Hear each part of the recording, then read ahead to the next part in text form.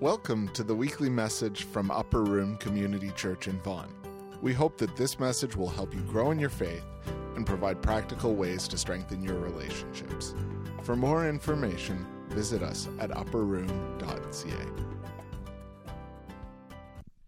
Good morning. My name is Bree, and today I'll be reading two passages from Scripture. The first is from John 14, 7-9, and the second from Galatians 3, verses 26 to 28. If you really know me, you will know my Father as well. From now on, you do know him and have seen him. Philip said, Lord, show us the Father, and that will be enough for us. Jesus answered, Don't you know me, Philip, even after I have been among you such a long time? Anyone who has seen me has seen the Father. So in Christ Jesus, you are all children of God through faith. For all of you who were baptized into Christ have clothed yourself with Christ. There is neither Jew nor Gentile, neither slave nor free, nor is there male and female, for you are all one in Christ Jesus. This is the word of the Lord. We are starting today a series called Being Human, and it's one of those series that I think, I got to tell you, I'm just kind of nervous to actually start it, because it's sort of a big topic, what does it mean to be human? But it's interesting because it seems to be something that we're actually, at this time in history and at this time in our culture and this time even in our country, we're having a lot of conversations about, and we're trying to figure it out. What does it actually mean to be human? And so over the next 8 weeks, we're going to be taking time. Today, I'm going to start talking about what does it mean, what is our identity as human beings? But then we're going to talk about, what does it mean to be human as a woman? What does it mean to be human as a man? What does it mean to be human in whatever life stage or relationship status you have to be, whether you're single or you're married? What does it mean to live out our purpose as humanity in the various life stages and places where we may be found? And in week 8, we're doing a Hot Seat Sunday, so that is just going to be 35 minutes of Q&A, because what I'm hoping is, and probably what's going to happen is you're going to have more questions than answers as we're going through these 7 weeks. And so as you're thinking, I know we talked about this, but that makes me ask this, or maybe there's questions we didn't get to addressing. And so we're going to be starting in week 4 to just kind of have you send in your questions. And of course, that morning we'll do questions live as well from the floor. You can text them in. But that's just built around the fact that we know that there's lots of complexity around this, and we're not going to be able to put a nice bow on this at the end where we'll clear up all of our misunderstandings about humanity, that there'll be more questions. And so our hope is to have a really good kind of dialogue in a Hot Seat Sunday. So it'll be me and a couple of people on a panel with us here, and we'll be doing that in Bolton as well. And so for those of you that don't know, we have another church in Bolton who they actually next month are voting to join our church and become a congregation of our church up in Bolton. And so one of our other teaching pastors, Dave, is up there this week. And so they're going to start the series next week, and we sort of go back and forth. But as I said to you today, we're starting on what does it mean to be human? What does it mean to actually have an identity? And I came across a TV series that was originally based on a book that a guy named Stephen Johnson wrote, and he he studies the history of science. And he was saying that in the 12th, 13th centuries, people have been making glass for a number of years, but they got really good at it then and started to shape it and use it for different purposes and new purposes. Up to that point, it had sort of been, for many centuries, sort of ornamental primarily. But then they said as the priests were getting older and starting to realize they couldn't read the text as well, they started shaping glass so that would allow them kind of magnifying glasses, and that turned into reading glasses and then telescopes. But he said they started doing something else with glass right around that time that actually changed quite a bit of things. And before I tell you here's what he said the effect of the change was. Social conventions, as well as property rights and other legal customs, began to revolve around the individual rather than the older, more collective units, the family, the tribe, the city, the kingdom. People began writing about their interior lives with far more scrutiny. Hamlet ruminated on stage. The novel emerged as a dominant form of storytelling, probing the inner mental lives of its characters with an unrivaled depth. The psychological novel, in a sense, is the kind of story you start wanting to hear once you begin spending meaningful hours of your life staring at yourself in the mirror. He said that's what changed as people started to use glass and make mirrors that they could see themselves in. He said something fascinating happened. He said art began to change because artists now could see the object from multiple angles. And so their portraits and the portraits of people and then self-portraits began to be shaped. And as art began to change and study the human person more, psychology began to follow with it. Now our own understanding and really obsession with self and trying to understand the psyche and the human person. And so the mirror itself literally changed art and philosophy and literature and history. And that's still true today in many ways. In many ways, if we think about, well, what does it mean to be human? What does it mean to be me? We actually base that on what is in the reflection of the mirrors we have in our homes. And so for some people, what is in the reflection is their skin color.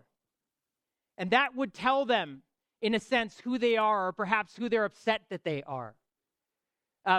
We used to laugh because, like, I come from a South Asian background, and growing up, my sister was always annoyed that her skin would get like darker in the summer, right? She hated that. And then the rest of the world who's white wants to get as dark as they possibly can in the summer, right? Like whatever you take that reflection to mean, it means something to you of your identity. For others, it's the body type, right? Our breast size, our chest size, our muscle size, whatever it is, what we see in the mirror reflects back a sense of who we are and how we feel about that. Maybe for some, it's who else is in the picture with you? Is there a ring on your finger? Are there children or spouse or grandchildren in the mirror? Does that give a sense of reflection of identity? Maybe for others, it's how far you've come. You know, how far have you gotten in life? What have you accomplished in life? Maybe even for some, it's the clothes.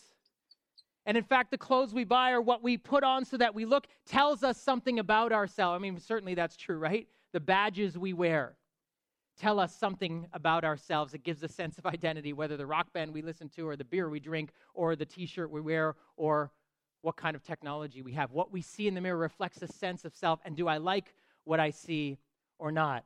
And in fact, what we're being told in, hey, like, if you don't like what you see in the mirror, just change it.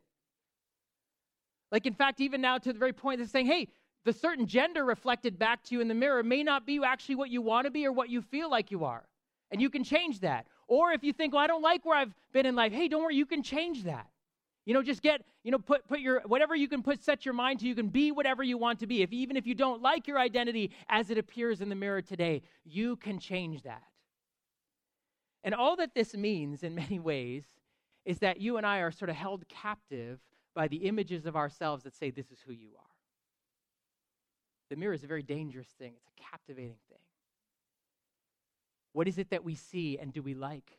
How beautiful we are. How much, my kids are now starting to make touch of gray jokes in our home, right? Like, as that's coming, do you like, and as you're aging, do you like what it looks like and how you feel and where you've been and who is in the mirror with you? That can begin to be a determinant of saying that's not just what you look like, that's who you are. That's just what your job is. That's who you are. That's not just about your stage of life. That's who you are. And maybe sometimes the pressure even to think, oh my gosh, I have to choose. I have to change if I don't like it. The mirror can hold us captive. It says this is who you are. We did a little survey with you. We sent out to you, and over 70 of you responded to the survey. And one of the first questions in the survey, the first one was easy, male or female. The second one was more hard. People said, I gave up after that. Some people were like, this is really hard. Why are you asking us these questions? And it was like, okay, rank order. Which of these things, in a sense, have the heaviest weight in your life to make you feel good or bad about where you are in life? And here's the results that we of like the first thing. So basically, if you look at the left side, that's the rank order. And so, actually, the last survey I saw was tied. Relationship status, my health and body were number one, and then what I've accomplished thus far in life, and then sort of the list. So this is the rank order list. So I don't know how representative this is of everybody, but over 70 of you said, yeah, these are the things, if I'm honest, that kind of make me feel really good or really bad about who I am. My health and my body, my relationship status, am I single, am I dating, am I married, and what have I accomplished in life thus far? See, this is the mirror. And we know this is no way to live. We know, even as I'm saying, you're like, it's on the billboards of the schools when we drive by, like character matters, whatever. But it's like, yeah, except what we really feel is what we see in the mirror. And maybe the other people's expectations of us or what we thought we would be at this stage in life. We know it's no way to live. And yet somehow we feel like we're slaves to it. But it doesn't answer the question. We know there's more to life than this. Like, I'm more than what I see in that mirror. But what is it then? How do I answer that question? And Dallas Willard, an author and professor, passed away a little while ago. He wrote this in his book, The Spirit of the Disciplines. Who are we humans? What are we supposed to do? Surely life is for more than just surviving or mastering nature and other human beings. Why are we here? The inability to answer such questions is one of the most striking and troublesome quandaries of being a human. Some of us may find relief from the angst through identifying with sports teams, rock stars, and social movements of one kind or another. Some may resort to the dogmatisms of politics, science, or religion. Our bumper stickers and T-shirts may bear symbols and slogans intended to inform others as well as ourselves that we are very sure, thank you, who we are and what we are doing and how we feel about the whole idea of being on this planet. But it's all empty bravado, a nervous whistling in the dark of our ignorance and uncertainty about our real nature and our real task in life. He puts his finger on something that I think all of us feel. Even if everything we see in the mirror we're happy with, it is a nervous whistling in the dark. There's something deeper in us that says, how do I know who I am? Or sometimes we go through an experience, a job loss, a relationship loss, the death of a loved one, an unexpected turn of events, and suddenly we're not just disappointed or hurt, we're devastated. Our very selves are on shaky ground. And so this question of what does it mean to be human, we as humans, I think it's part of actually what makes us human is that, like your cats, how many of you have cats? I'm sorry, but no, I shouldn't say that. You have cats. They're not at home right now, I guarantee you, texting each other saying, I just don't feel like myself today. Like, maybe I'm not where I'm supposed to be. Right? Like, there's something distinctively unique about human beings that we ask these questions about ourselves. We want to know. And here's why we need God to speak into these questions. Here's why we need to actually ask him the questions. Because I know for some of you that may mean, that's scary. Like, if we're going to ask God, God's going to tell us what it is that we're supposed to do. God or the church or religion, and maybe some of you have come out of a background and maybe you came by it honestly where, religion was very controlling. It tried to control, and in many ways that's what religion does, to tell you what to do. And so we now live in a culture where we'd rather be wrong as long as we told ourselves what to do rather than someone else be right about what we should have done, right? Like, we'd just rather be wrong as long as we got to tell ourselves. And so I get it's scary to say, well, what does God think? Should I ask God, why am I here? What am I meant to do? But here's why we need God to speak into this. Because we need someone who is outside of this. Right? Because every one of us from inside is too affected by this. We're all products of the broken culture, the nervous whistling in the dark. Someone who is outside of this, who can see, is meant to actually speak into us. But you know what the story of Scripture tells us? We got something even better than God from outside of this telling us what it means to be human. We have God from outside who came inside and lived as a human.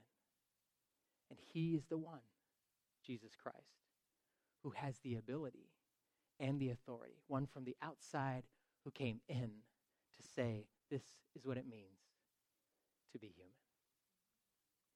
You know what's interesting when you read the Gospels of Jesus Christ, the 4 biographies? He categorically rejected the reflection in the mirror. And in fact, if you read the plot lines, what you will find is it's one of the reasons they killed him. Because he started to say, and in fact, he said to himself and to the people around him, because you know what? Quite frankly, other people have expectations for us of what they think it means for us to be human. And in fact, when the whole world agrees on this, when someone comes along and says, no, it doesn't belong, it's false, everyone else says, wait, why are you doing that? You can't do that. Jesus categorically, systematically rejected all of the identity markers that his culture had set up and said, this is who you are. They said, if you're a holy man, if you really know God and you are holy, you can't spend all this time with all these sinners who don't know God. But he did, over and over. They said, if you're a rabbi and a self-respecting Jewish man, you can't spend so much time with women and call them to be your disciples as well. But he did.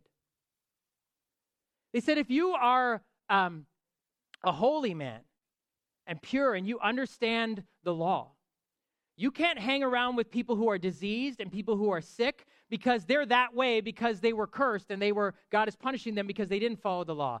But he did. They said, if you're truly close to God and you call yourself a teacher, you should be in the temple more instead of outside with all the places where people aren't educated and don't have access to God and can't get into the temple, and yet he seemed to spend most of his time teaching outside. They said, if you're a self-respecting Jew, you can't eat with foreigners, with Gentiles, which is their word for non-Jews, especially Roman scum. But he did. One by one, Jesus rejected the identity markers of what it meant to be Jewish, what it meant to be a man, what it meant to be a righteous person, what it meant to be a teacher. And he was doing that over and over and over. He was not living out of the reflection of his cultural mirror. In fact, he said, I'm living for some other kind of reflection. He says this. He's talking to his disciples. If you really know me, you will know my Father as well. From now on, you do know him and have seen him. Philip, one of his disciples, said, Lord, show us the Father, and that will be enough for us. Jesus answered, don't you know me, Philip? Even after I have been among you such a long time. Anyone who has seen me has seen the Father.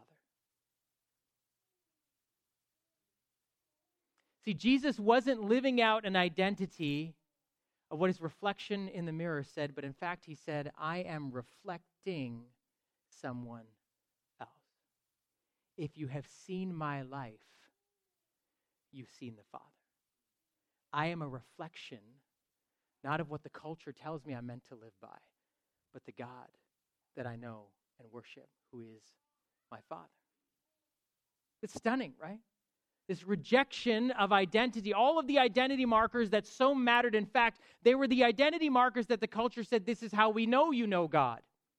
If you follow these rules, if you don't eat with certain people, if you don't associate with, and if you don't, legitimize certain people, if you make sure you follow all of the laws that we say you need to be clean and to be holy. And Jesus seemed to reject most of those things. He said, this is the way you actually know that I know God, is that if you've seen me, you've seen him. It's a different kind of reflection altogether. Now you might say, well, yeah, that's because he was God, right? Like that was the whole, isn't that the whole point? That if we've seen Jesus, we've seen God, yes. But he wasn't just showing us who God was. He was showing us what our purpose was as human beings.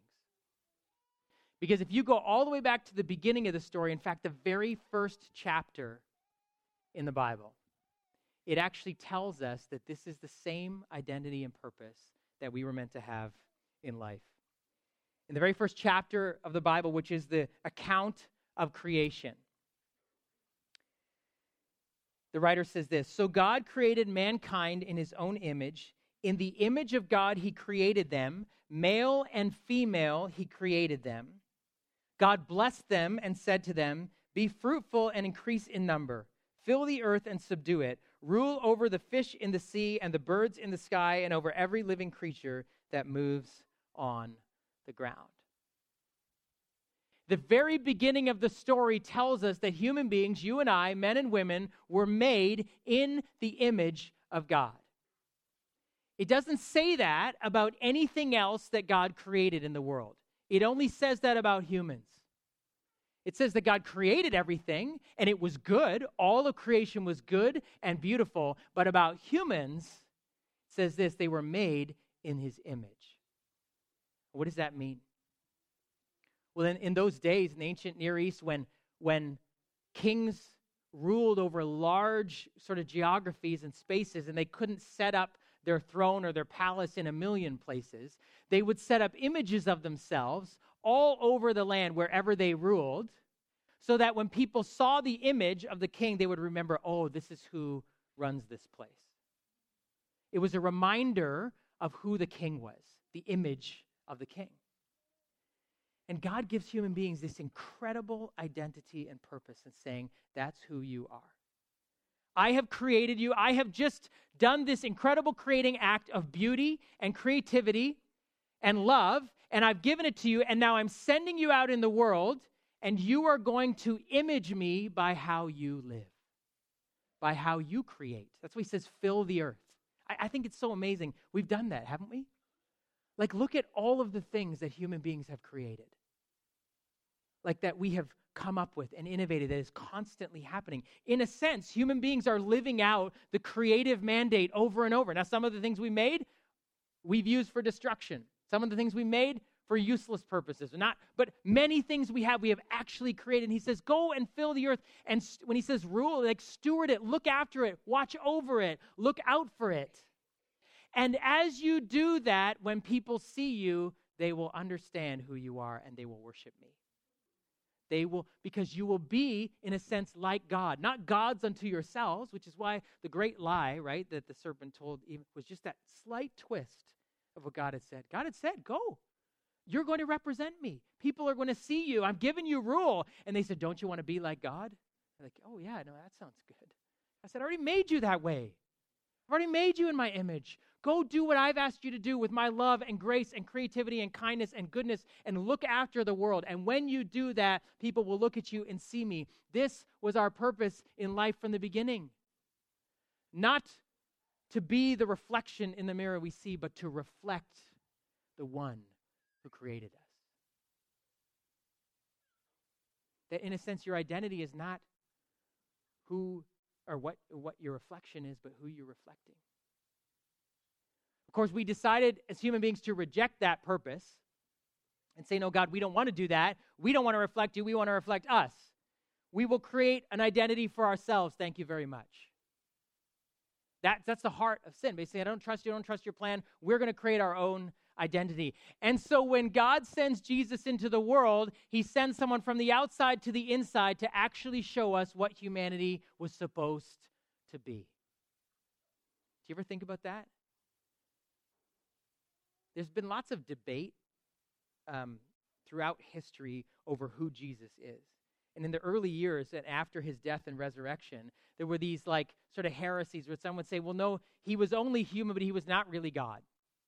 But there were some who would say, no, he's God. He wasn't actually human. He was just sort of the image of human. Like it was just sort of like a cloak or something, or like a mask he was wearing. He wasn't actually human. And what the Christian faith from the beginning has affirmed is like, no, God became fully human. In fact, he came to show us just what would it look like if human beings lived out the identity that God gave them from the beginning.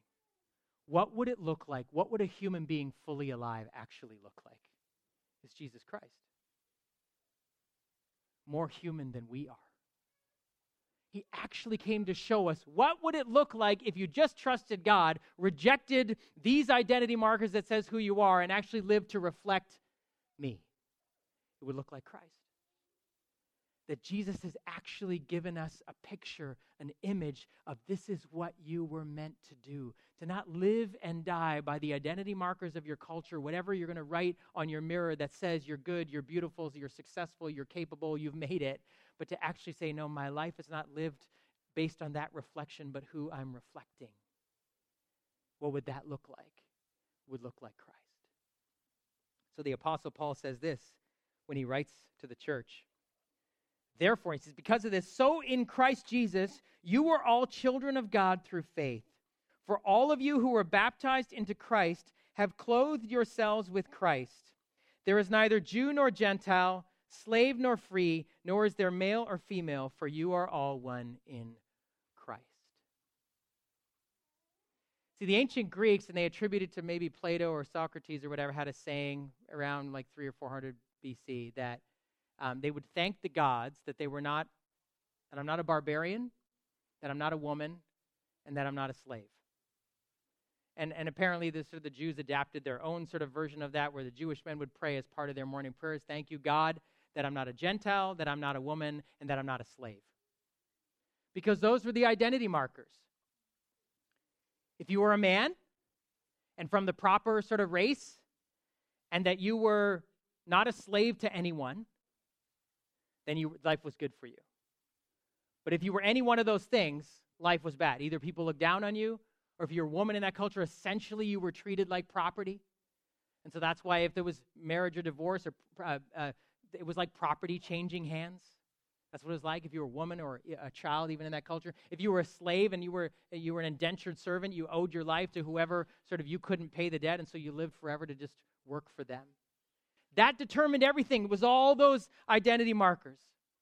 And so people understood that. And Paul very cleverly says, he's speaking to both Jews and Gentiles, Jews and Greeks, and he says, actually, in Christ, you're all now children of God, and that has wiped out forever these identity markers. Now, it's not your skin color, and it's not your gender, and it's not your place in life, or your social class, or how much money you've made, or how successful you've been. But he says, everyone who's in Christ, now their identity has changed. It's not that gender or ethnicity or where you are in life doesn't mean anything. He didn't obliterate them.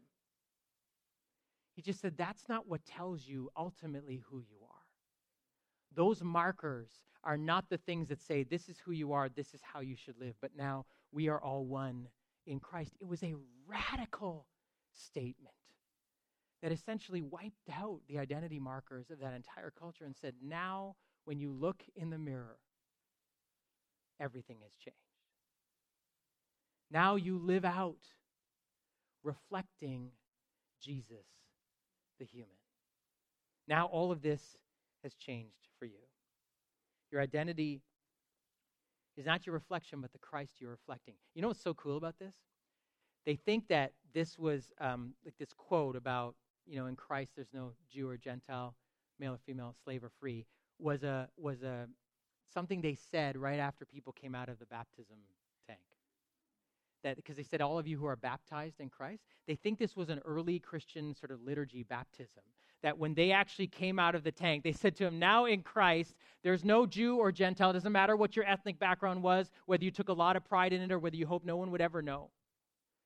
It doesn't matter what your social class is, how much money you have in the bank, whether you came from good family, whether you have a good education, or you went to a proper school, or you did everything you were supposed to do in the eyes of your parents or your family or whatever that was. That doesn't matter. And it doesn't matter what your gender is. It doesn't matter what the culture says you can do this or you can't do this. Now you are a new person in Christ. I was thinking, man, we should do that when people get baptized at our church, right? Like when they come out of the water.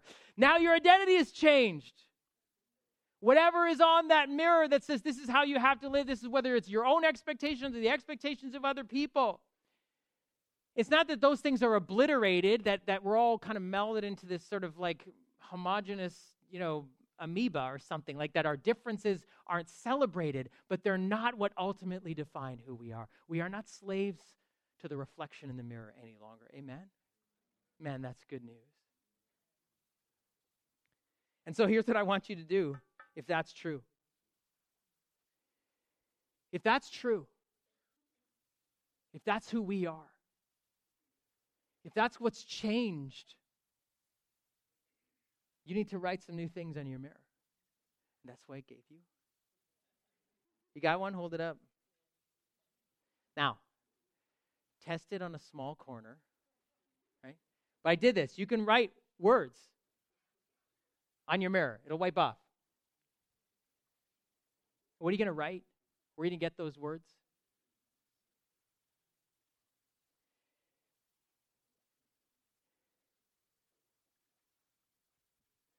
There's a saying someone said years ago that beholding is becoming. Or maybe better said, what you look at is what you will eventually look like. What you stare at, obsess about, fix your eyes on, what you think about constantly is what you'll become like. And so where are you going to get the words that you could write on your mirror that's saying it's not going to be what my body looks like, what my hair color is, what clothes I have, what my skin color is, whether there's a ring on my finger or not, or there used to be and there's not anymore. It's not going to be those things. So what are you going to write instead? I was just thinking this week about Jesus. I was just finished reading through one of the Gospels. Thinking about, meditating on who is he? And these words came to mind. Merciful. What else do I have up there? Patient. Sacrificial. Forgiving. Courageous. See, this isn't like self-help or self-talk that you're going to write a few, positive statements on the mirror to hopefully get you up in the morning and like somehow amp you up to try to be a better person. This is who he is. We all fall short of who he is. But the more we look at him, the more we will look like him. That's why we always encourage you, read the scriptures, read the biographies of his account, read his life, read his story, which is actually threaded all the way through the whole library that is the Bible. It's the life of Jesus. It's why we encourage you to go to home groups. They're starting up again this week and actually talk about this together and say, what does it mean that he is the new image of humanity? That the more that I think about him, the more that I see how he deals with people, the more that I actually pray to him and talk to him. That's why we say to you, pray, like talk to him. The more that I ask him, the more who he is begins to get in me and I begin to reflect him. This isn't like this impossible task of saying, here's a superhero, try to be like them. It's like, no, the more I look at him, the more I will look like him. And so what we want you to do is, as you pray, as you read the biographies of Jesus, maybe you're going to pick one of them up, Matthew, Mark, Luke, or John, and start reading. As you are just looking and saying, I'm looking to see who is he really? What do I notice about him? I gave you guys homework a couple weeks ago to watch the Son of God movie. I know a bunch of you did. Some of you haven't yet. And I know we still got a British accent or whatever, but if you just look at the story, what do I notice about him? These words actually came from me, like watching that movie, when I saw how he dealt with people. It was so captivating. His mercy, his forgiveness, and how courageous he was. As you look at him, I want you to write those down on your mirror, whatever mirror is. Maybe your rear view mirror is not a good one, but like maybe, the mirror in your bathroom or the mirror just on the way out the door. That you would look at him and say, these are the characteristics, the aspects of Jesus that I want. You can snap a picture of it, hashtag it, being human URCC. I want our community to share this together. This is who I'm seeing of who Jesus is. Because whatever you look at is what you will look like. Do you know the beautiful thing is, I was talking to Jen this week, she's like, make sure you tell them this. No one person reflects Jesus perfectly. If you did, you would be Jesus. Like, that's not the goal. But we're called the body of Christ, the church. Isn't that cool? That together we reflect him to the world. Together we give the world a more beautiful picture than whatever it is we're all writing on our mirrors every day. Together the world actually is meant to look at the church and not see perfection, and not see people who are wagging their fingers. As one person said, we're the body of Christ, but we have no arms and no legs. We're just a mouth speaking out about what we're against. That's not who we want to be. It's not who we're meant to be. We're actually meant to be the community of people who, the more we look at Jesus, the more we look like Jesus, and the more the world looks at us and says, you know what? You're not perfect, but that's a picture of humanity that I think I want more of in my own life. And so that's like deep sigh of relief. Is like, we don't have to do this by ourselves. It's not each of us becoming exactly like Jesus, but together. I was thinking about this. Perfection for each of us individually is impossible. But together, we can actually collectively look like Jesus. Courage, mercy, kindness, grace, forgiveness, patience, wisdom, love, a self-sacrificing way of life. The worship team is going to come up and lead us in a couple of songs of response that actually just sing about who he is. And so I just want you to stop before you think about whatever you're going to write, to just use these songs to think and to sing. Wow, this is what it means to be human, to look like him. And that you'd even pray even throughout this series that Jesus, help me understand more of who you are, because we're all in some ways living out of these incomplete or broken pictures of what we think it means to be me. That you'd actually ask Jesus, can you redo this for me? Like, can you give me a new picture of what it means to be me as I look at you?